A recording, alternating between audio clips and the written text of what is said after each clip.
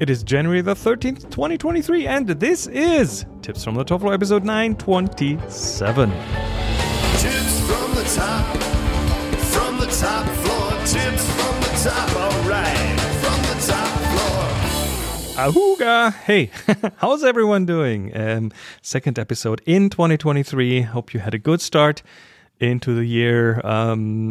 What other things I'm doing? I've been finishing up the glass plate negative project, adding some more information, some names and things to the photos, and in general, just still super proud I have done this. I talked about this in the last episode. Old family glass plate negatives that I scanned and documented, and getting some nice feedback. Thank you very much, everyone who has commented on that very satisfying project between the years. What else is new? Oh, okay. So I'm recording this on January the 13th, 2023, which means that is also the day.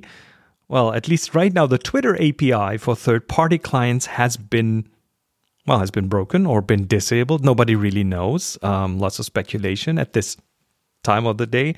Might just have been a glitch and they fixed it, but might mean that they turned off the third-party client API completely without telling anyone.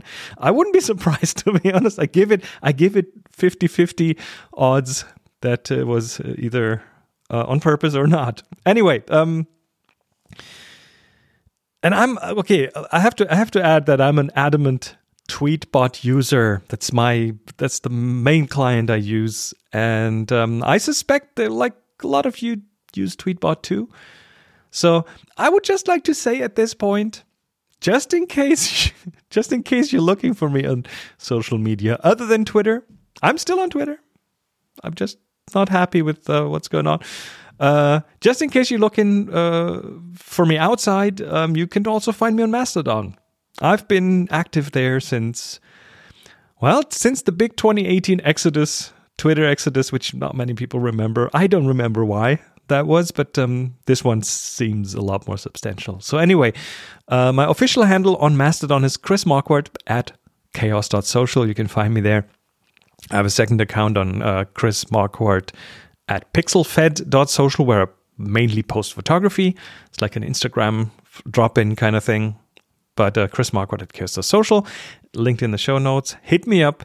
To be honest, I enjoy the level of discussion and engagement on Mastodon a lot more than on Twitter. So, yeah, there we are.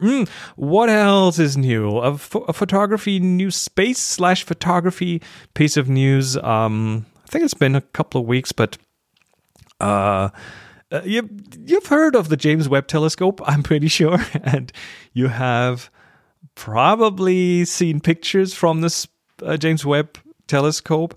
NASA has, I'm not sure when exactly, but that was new to me.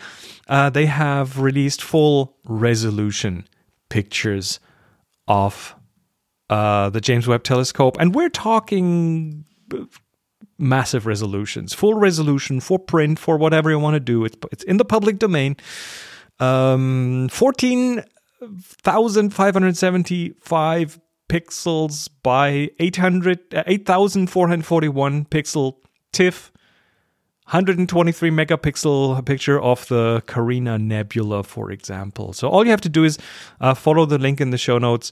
That at the bottom there's a download the full resolution uncompressed version and supporting visuals from the Space Telescope Science Institute.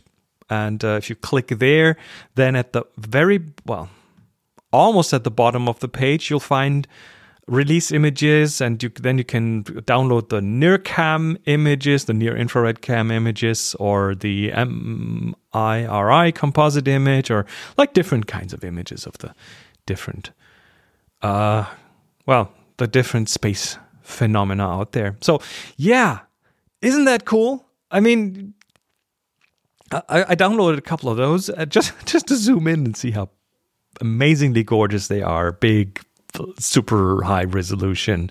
It's fun. And isn't it also cool that all the imagery that NASA creates is in the public domain? Like, you can go and download that stuff and use it. Print it on a t-shirt, sell it, no problem. It's in the public domain. Do a show about it. I don't know. Some people have taken some of those sequences of images and made them into animations, and some people have, I don't even know, done composites of different wavelengths, photos that they downloaded from NASA, and so on. So this is cool. This is really cool, and I really appreciate that. So yeah, public domain. Go and check them out. Link is in the show notes. All right, this is where we talk about machine learning for a second, and the reason is because Adobe is doing something, and I wasn't aware of that, and I was made aware of that by Mike through Mastodon. He sent me a question on Mastodon asking, is this true? And it links to a thread about Adobe using all your photos that are in the cloud, which if you are a Creative Cloud user, that might be a lot, is using them to train their machine, their neural networks. Now, machine learning needs a lot of data, and for more data, the better. Okay, so the interesting thing is with the current algorithms in machine learning, they scale well, which means the bigger you make the computers, and the more data you toss in, the better the results. That's one of the reasons these large, like these image generators like Stable Diffusion use huge data sets. We're talking 5.8 billion of photos, like something along those lines. We again, more data is more better, right? That's what they that's what is interesting about it. So the companies, the corporations, have a big incentive to get as much data as they can and train, well, let's say qualified data that is labeled. And there's a good chance that whatever you do in terms of imagery in Adobe apps that are hooked up to the cloud, like Lightroom, not Classic necessarily, but like regular Lightroom, it all goes through the clouds, through the cloud. By the way, cloud just means it's someone else's computer, right? It's nothing magical about the cloud. It's big computers sitting in data centers. That's all it is, and they belong to Adobe. So, the data that you upload there, it's useful in some way. It's useful for them, and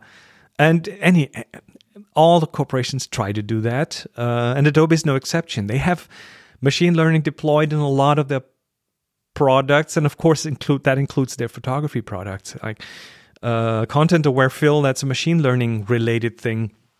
There's a lot of AI based, and I'm using AI, machine learning, and neural networks and everything kind of synonymously here. So anyway, that is they need a lot of data, and they are apparently trying to use your photos for it. And I received that question on Mastodon, if that report was true, that Adobe Creative Cloud by default uses your photography and your art for machine learning purposes. And if you go into, okay, so here's what you can do. Do that right now.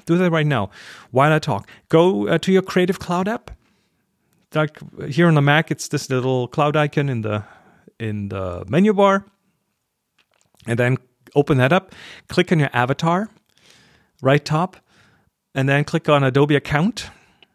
It'll open a website when you click on the avatar, I think. Or when you click on Adobe Account, it'll open the website. And then there you'll find an account and security. And under that, you'll find privacy and personal data.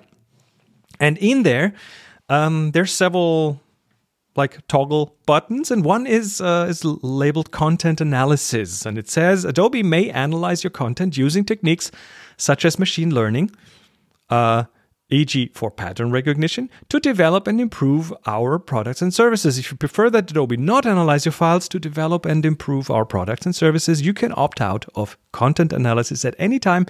This setting does not apply in certain limited circumstances. Learn more, blah, blah, blah. And then there's the slider next to it. Allow my content to be analyzed by Adobe for product improvement and development purposes.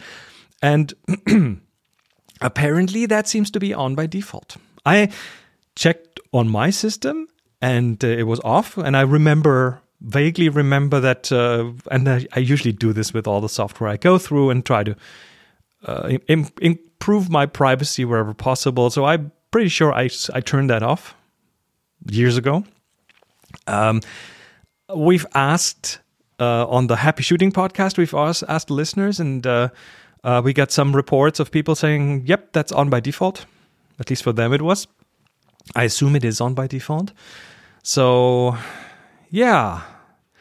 Turns out Adobe is collecting again, apparently, looks like that. It's collecting all of its customers' pictures into a machine learning training set. And the big question, of course, why is it opt out and not opt in?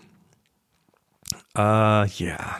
So if you're an Adobe Lightroom Classic user, by the way, it does not by default sync things to the cloud. That's a deliberate thing you have to set up. But then, yeah, those pictures are in the Creative Cloud as well.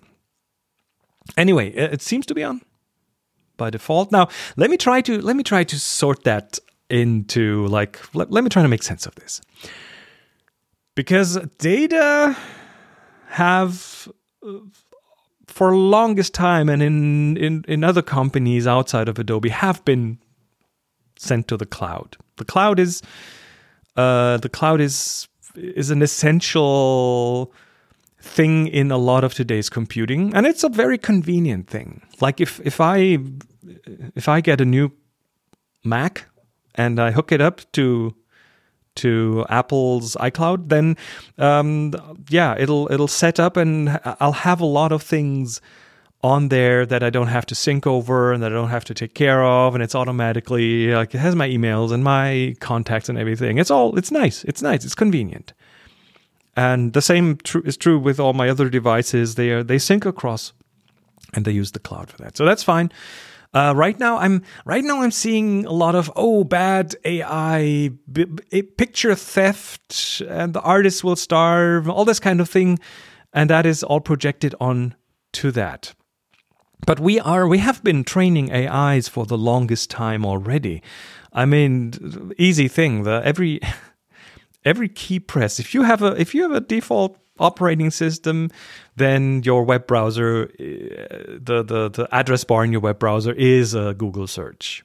It's integrated. Google pays a lot of money to Apple and others to integrate that because they they add value for you. Because while you type, you will already get some guesstimates for the questions that you're asking.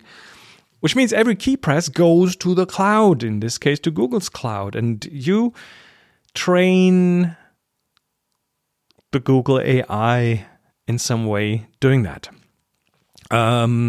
Or Siri, Alexa, Cortana, they do a lot of their voice recognition in the cloud, aka on the computers owned by those big corporations. So a lot of the things you say after the keyword, the hey, such and such, but also sometimes outside of that, because of misunderstandings, then your voice gets sent up to the cloud.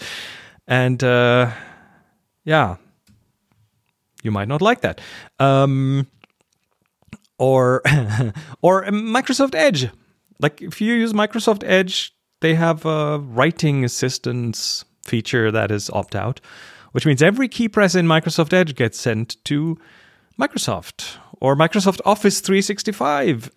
Every photo, every screenshot that you use in Word, in PowerPoint, and so on, even in your emails in Microsoft Office, those will be sent to Microsoft 365. I think they call it intelligent services, which again is their AI learning from you. So, but also things that are more inconspicuous, like CAPTCHAs, for example. Like click on all pictures that contain traffic lights, or mountains, or buses, or whatever. That is training data for Google's. By the way, CAPTCHA is owned by Google, so that's training data for Google's image recognition API. Even things like Duolingo. If you try to learn a language and you use Duolingo, the free tier, even that collects training data for a language translation AI, and so on. So that is, I think, and that it shows one of the biggest problems those big corporations are beginning to have, and that is that they don't have enough training data for their machine learning trainings.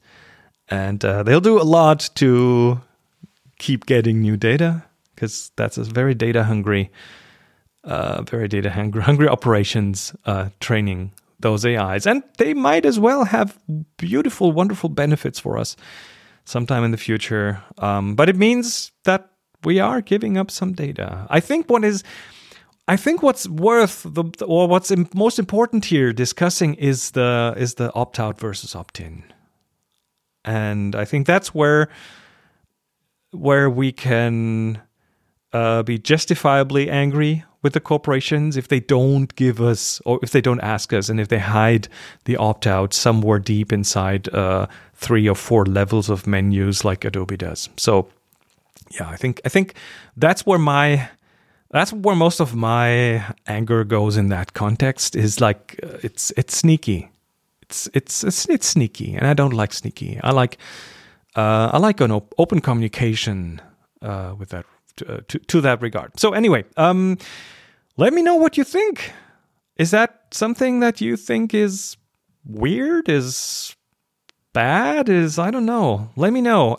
You can contact this show at tfttf.com/hi. That's tfttf.com/hi.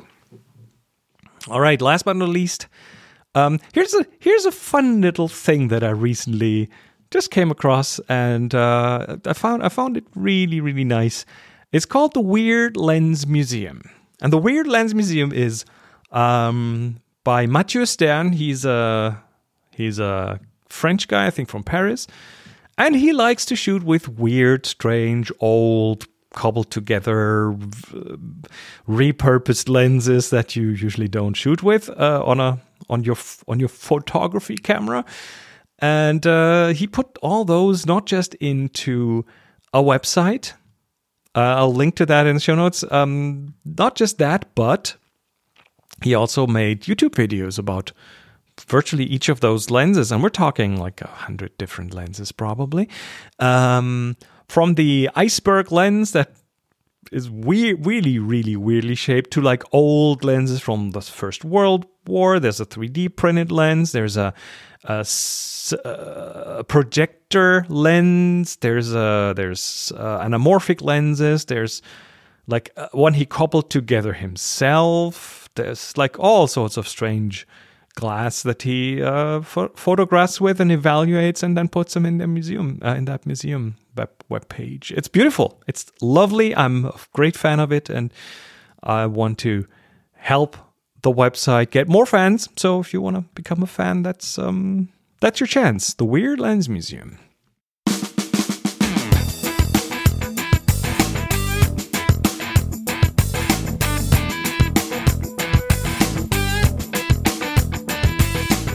You won't talk about this, you won't talk about that, you won't say where it's at.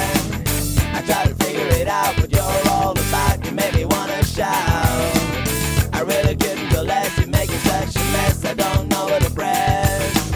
If you want me to go, you better let me know. I remember that I told. And that was it for this episode of Tips from the Top Floor. Thank you so much for listening. Thanks for being subscribed. You can, of course, follow Tips from the Top Floor on, well, Twitter for now, TFTTF photo, but also follow me on Mastodon, Chris Marquardt at chaos.social, Chris Marquardt at chaos.social. Drop your feedback for the show at tfttf.com/hi, tfttf.com/hi. You can write something there. You can record a voicemail, attach something. Yeah, get in touch. I'd love to hear from you. And the following listeners have done, the following listener has done exactly that. Steve Vradi writes, hi Chris, please help me distinguish my exposed 35mm negative films. The question is, are they black and white or color? A few years ago, I started to refill my empty old color 35mm film canister with black and white negatives. Now it is time to develop them I have my own lab, I have my own chemicals. The problem is I did not pay attention to mark the two kinds of film. Because all of it is exposed, I cannot determine which one is black and white and which one is color. Could you help me do it? Even if it needs some chemicals, I do not want to cross-develop any film. Thank you very much for your answer. I've been listening to your podcast since 2007. Hey! On Almost OG. Wonderful. Glad you're here. So here's the thing, and this has happened to many people, including myself. You have film you exposed film. It's not developed yet, and you might have forgotten what film it is. Happens especially with medium format film. But now, if you refill your old 35mm canisters, those little metal capsules, then it's hard to distinguish. And it's hard to distinguish by just looking at the negatives. Like you could pull out a little, there's a little tab in the front that is exposed anyway, and you could pull that out and look at it and hold them next to each other. But if you don't really know exactly the films, then you will not be able to just look at them and tell, oh, that's a black and white and that's a color. The reason you want to keep them separate is that they are fundamentally, in some cases, fundamentally different in terms of how they are developed. If you develop a color film in black and white chemistry, you can do this, but then you'll get a very dense negative. It's very hard to handle. On the other hand, if you develop black and white film in color chemistry, then you end up with an empty negative. You erase everything. It's just inherently different. So, luckily, there's a fairly simple method, especially if you have the chemistry. All you need is fixer, and then you can figure this out easily. Now, here's what you do: you cut off a bit of the tab, like the thing that sticks out at the beginning of the 35mm film.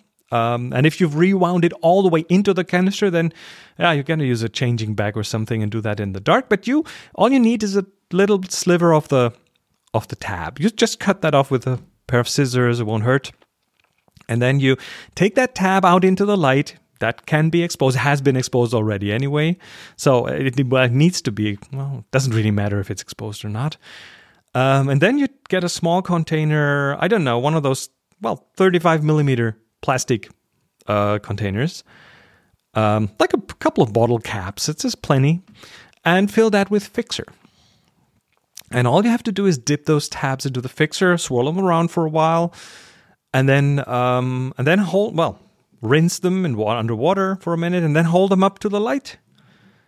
And the black and white film, that's the one that'll go transparent, and the color film will stay opaque. Now, the reason is how those films are made, or how they are composed, if you look at them. Black and white film is silver halide. And silver halide gets washed out by fixer unless it has been exposed and developed. If it has been exposed and not developed, and you toss that into fixer, it gets washed out. It leaves blank film back. Color film works differently. It also has silver halide. That's the light-sensitive part of it. And you can also just wash that out with black and white fixer, like color film, that will go out. But in addition to the silver, it also has color layers.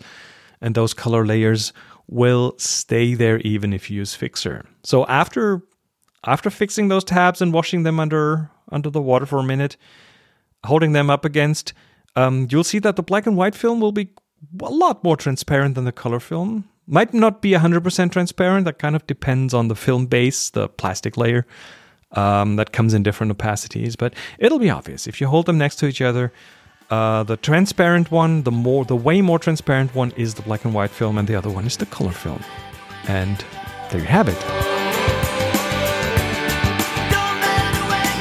All right, if you have feedback for the show or a question or an anecdote, go to tfttf.com/hi, tfttf.com/hi, and let me know. And again, huge thank you to all who support the show on Patreon. Thank you so much. You do make a difference. And you can also do so at tfttf.com/Patreon. It's Starts at $1 per episode, and it does help. It does make a difference. Thank you so much. Oh, and don't forget to check out the Eastern European photo road trip in September of this year. I'll take a small group of enthusiast photographers on a 10-day road trip from Berlin to Transylvania. You'll get to see Berlin, Dresden, Prague, Vienna, Budapest, and the heart of Romania.